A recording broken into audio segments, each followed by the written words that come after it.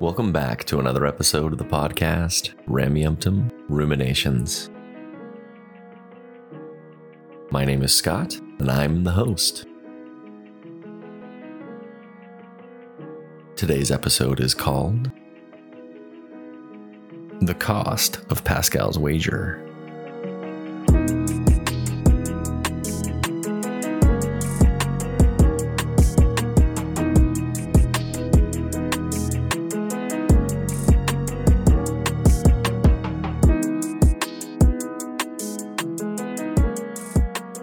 Thanks for coming back to listen to another episode today.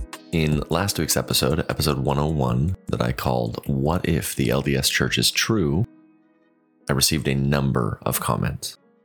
And today I want to respond to some of them as a jumping off place to discuss Moroni's promise is a hasty generalization and how the LDS Church uses Moroni's promise to encourage the members of the church to come to the conclusions that the church wants them to.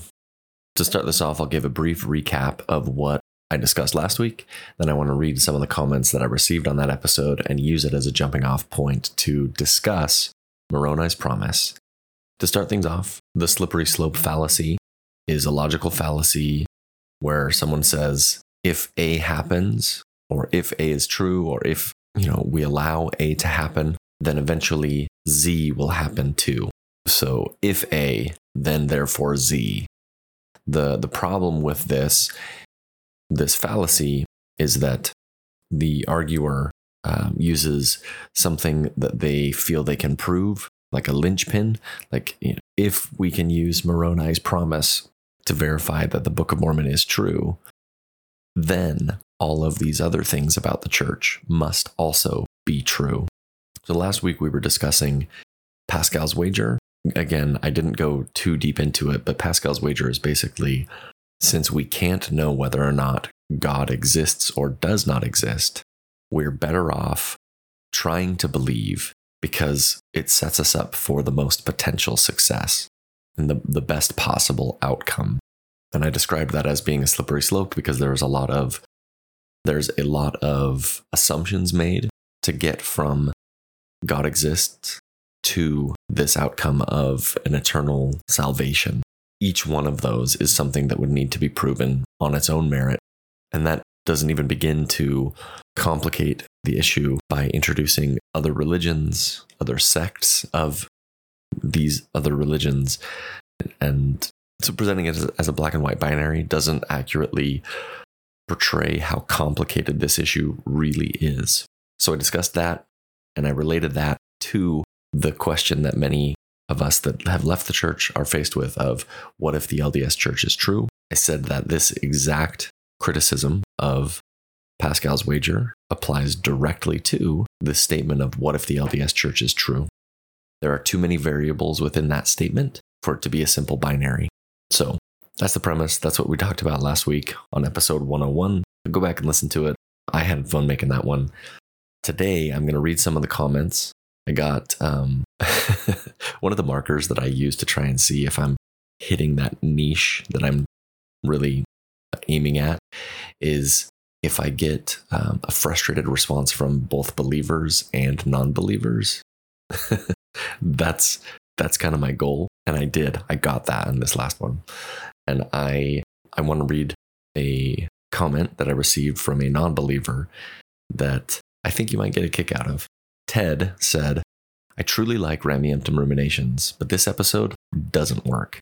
We know beyond a shadow of a doubt that Joseph Smith was an illegal treasure digger, a child molester, created and took money with an illegal bank, and was a terrorist by burning down a legal printing press. If God allowed a person like this, and I don't mean a flawed person, I mean a horrible person, to exist as a prophet, that is not a God I want to be associated with. The Book of Mormon and the LDS Church is not only not true, it's demonstrably false. And if members can't figure that out, shame on them. We can't prove that there is a God. However, we can prove that Joseph Smith was not a great person. Took some liberties to edit that last statement.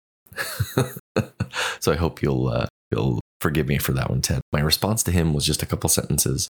I said, You may not be the target audience for this one. I'm trying to help a newly doubting person work through this question. That was my response. I didn't know where Ted was coming from. I didn't want to belittle his stance or come at him with any sort of ire or frustration. Many of us that leave the church, we go through a wide range of emotions, and everything Ted is feeling is 100% valid. So I just wanted to, as concisely as possible, state, here's where I'm coming from. You were not the target audience. And then Ted came back, and I'm truly honored that you responded. And you do a great job. This is my side note. I think this shows that he's a critical thinking and self-reflecting person. He says, I came off as angry, and I guess I am. I put my time and money into a business that masquerades as a church and feel like a fool for doing it. I need to breathe like you and John Dehlin do. Keep up the great work. Good on you, Ted. It's 100% okay to be frustrated and mad and angry and feel the full range of your emotions. The tone I set for my podcast is intentional, so I know it's going to frustrate some people, and I'm sorry. So the next comment I want to read is from a listener named Cindy. She and I might have been on the same wavelength, anticipating exactly where I'm going with this conversation, but she made a comment about the subject that I wanted to discuss today. So Cindy says, the Mormon version of truth has too many slippery slopes. God for me does exist. I just don't believe in the LDS version. It's very complex, as you eloquently stated. People of this faith don't seem to go beyond any complexities of yes or no at all. In my experience, you're either all in or all out mentally. I think it's part of the indoctrination that holds or binds people shrouded in fear. This immediately causes shame. It's insidious to me that merely asking any questions is quickly seen as a destructive measure of lacking faith. Intelligence always allows questions. That's what the glory of God supposedly is. Yet, if I ever asked anything I didn't understand, I was often seen as a hostile or aggressive. My belief in God, any questions are welcomed and answered honestly to fulfill the measure of all creation. That for me is pure love. That few experience within the Mormon Church. Good for you. I'm happy that you have landed in a space outside of the LDS faith and still believing in God. It's refreshing to hear someone landing in a different space than I did. So you have this experience within the LDS faith, you deconstruct your faith, and you come out the other side still believing in God. That wasn't the case for me, but it was the case for you. And good for you, Cindy, on that. Now, again, I think you and I were on the same wavelength that there are way too many slippery slopes within the LDS Church. And today specifically, I want to talk about Moroni's promise and how Moroni's promise is a slippery slope. But before we get there, I have one more comment to read. This is from a guy named Dave, and he is a believer, and he really did not like my episode. So I'm going to jump into this. I'm going to read his comment, and I'll respond to some of the elements. And then I'll use this as a jumping off point to talk about how Moroni's promise is a hasty generalization. So Dave says, I listened to your episode and have some comments. First, you seem to obfuscate around the topic of your episode. Your episode is, what if the LDS Church is true? Not, what if God exists? When it comes to the afterlife, there are very few variables to the LDS Church doctrine on the afterlife. It is eternal damnation in the two lower kingdoms and eternal progression in the highest kingdom. Those are your two options. If I believed my two options were existence ends at death and or eternal damnation, I would obfuscate the topic as well. The answer is a no-brainer. He keeps going, but I'm going to pause there and respond to this. So I think for me, there's two logical fallacies that Dave is presenting here, both the tu quoque fallacy and the straw man. The straw man is probably one that more people are familiar with than the tu quoque one. Basically, the tu quoque fallacy is, instead of actually addressing any of the criticisms, this person jumps immediately to criticizing the presenter. So, and not necessarily like criticizing as ad hominem, but for example, let's say, and it happens, I presented my argument really poorly. Let's say I just did a really bad job of presenting it. instead of addressing the claims that I was making in the episode. The tu quoque fallacy is avoiding engaging with the criticism and then turning it back on the arguer, and then making some sort of criticism or claim against the arguer. Not necessarily an ad hominem against them, but it could be like this person said, instead of engaging with what I said, he says, the episode title was this, but what you were really talking about was that. So in this, he wasn't really talking about any of the points that I made. Now, the next part, he says, this is where I would say it would be a straw man because he didn't accurately explain my position. And then he said that my take on it was a no-brainer because of this straw man version of my argument that he made. This last sentence that he says, if I believed my two options were existence ends at death or eternal damnation, I would obfuscate the topic as well. The answer is a no-brainer. So here he's combining both the tu quoque and then the straw man. So he's not really addressing the criticism that I had with Pascal's wager. And then he's presenting a straw man of what I said and saying that, of course, you would come to that conclusion. It's a no-brainer. Now, I'm not sure if Dave is going to listen or ever hear this or even respond to it, but I want to point out that I never said where I land on Pascal's wager or where I would put myself. And so maybe I'll say that right here. I don't think I would wager on anything. For me, I'm just going to live a good life, be a good person, be kind to my neighbor, and try and love everyone around me. Because there are too many unknowns for me to be confident in any decision about deity and religion.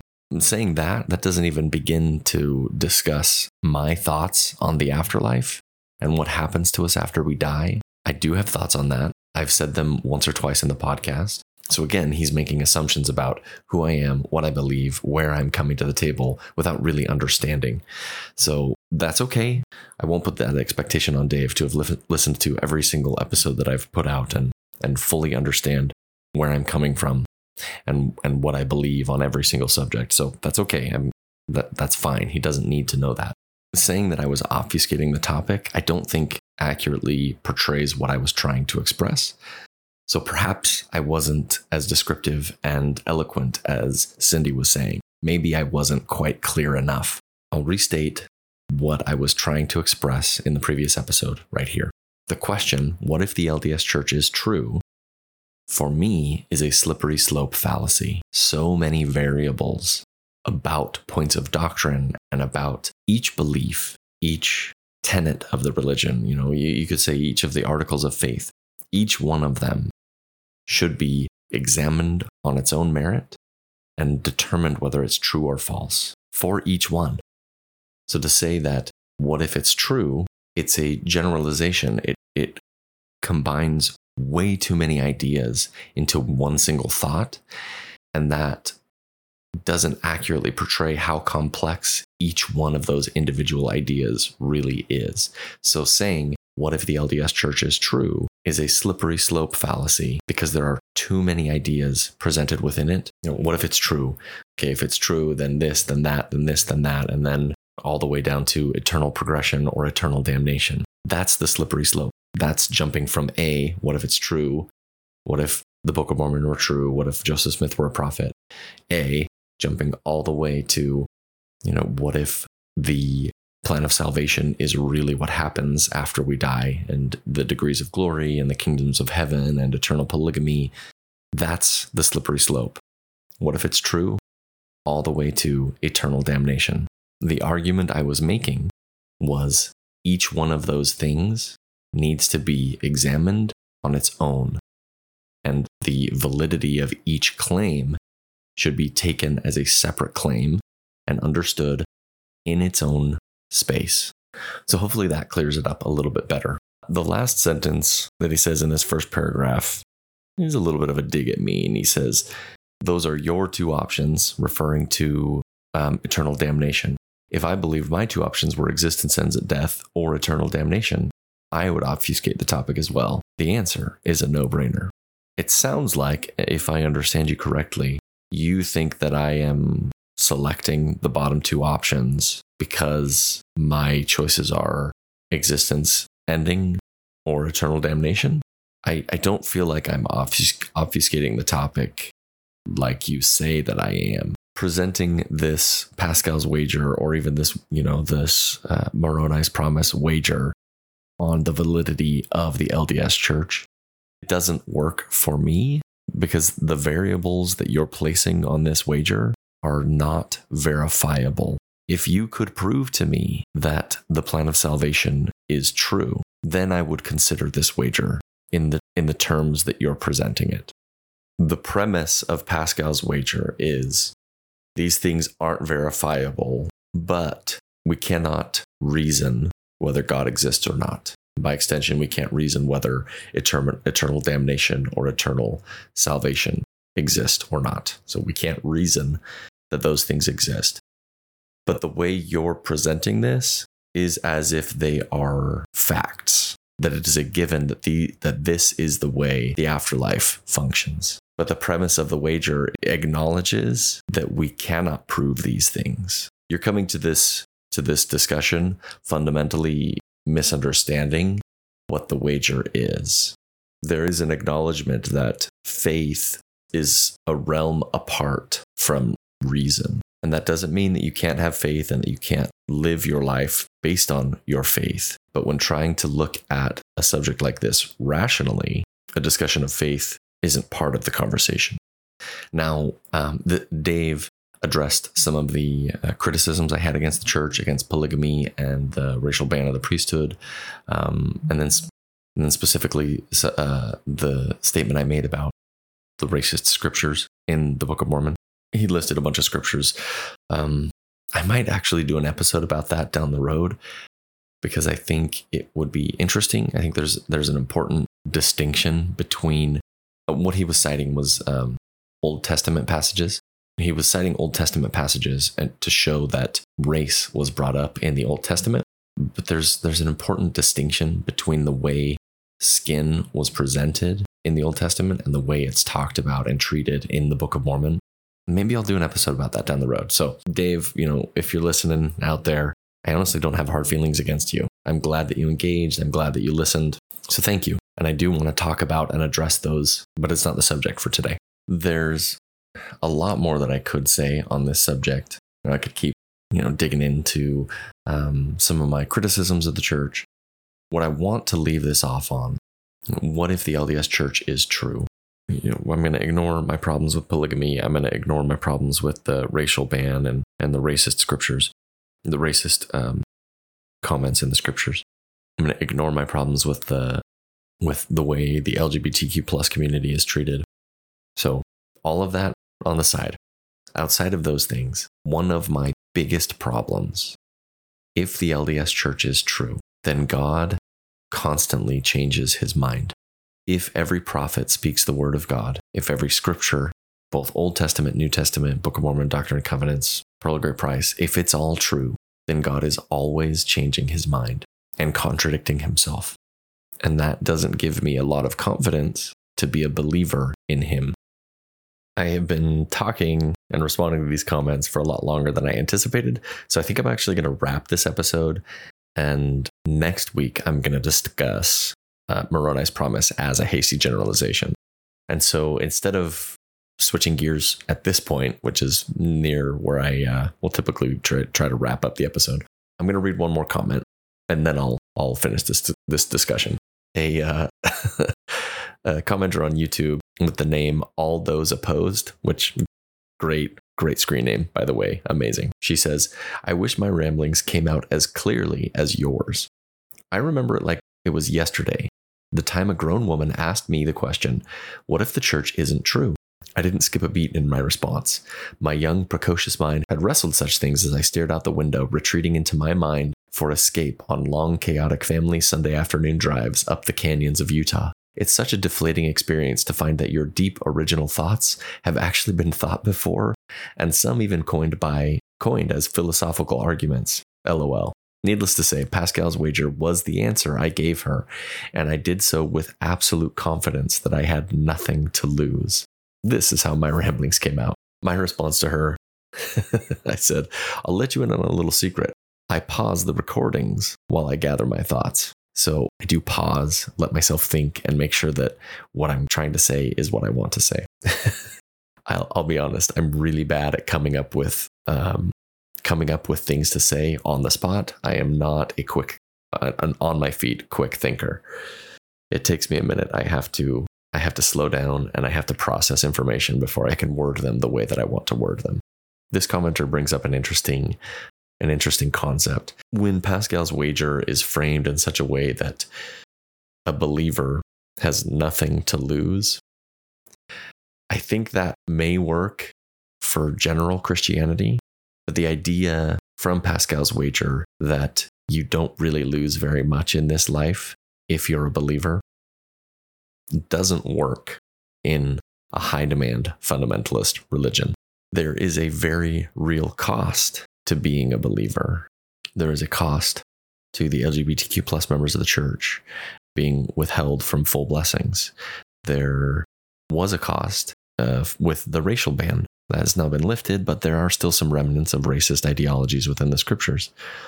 There's a cost to the practice of polygamy. There are so many elements within a high demand fundamentalist religion that really do impose a cost upon the members of the church. So this part of the wager is saying that there really isn't anything to lose if you believe in it and it doesn't end up being true. That part of the wager doesn't work for me. Thank you so much for listening to the episode today. If this is content that you enjoy, if this podcast is something that brings value to your life, please consider becoming a monthly recurring donor. Go to the Rameumptom website, donate $1, $2, whatever you can. If that's not something you're financially able to do, you could share it with a friend. You could like the episodes, comment on them, engage with the content, and that'll help spread it to a wider audience. So wherever you find yourself out there, getting your spot all picked out on the parade that's going through the boardwalk, sitting down with the family to participate in the community event, I hope that you have an excellent day.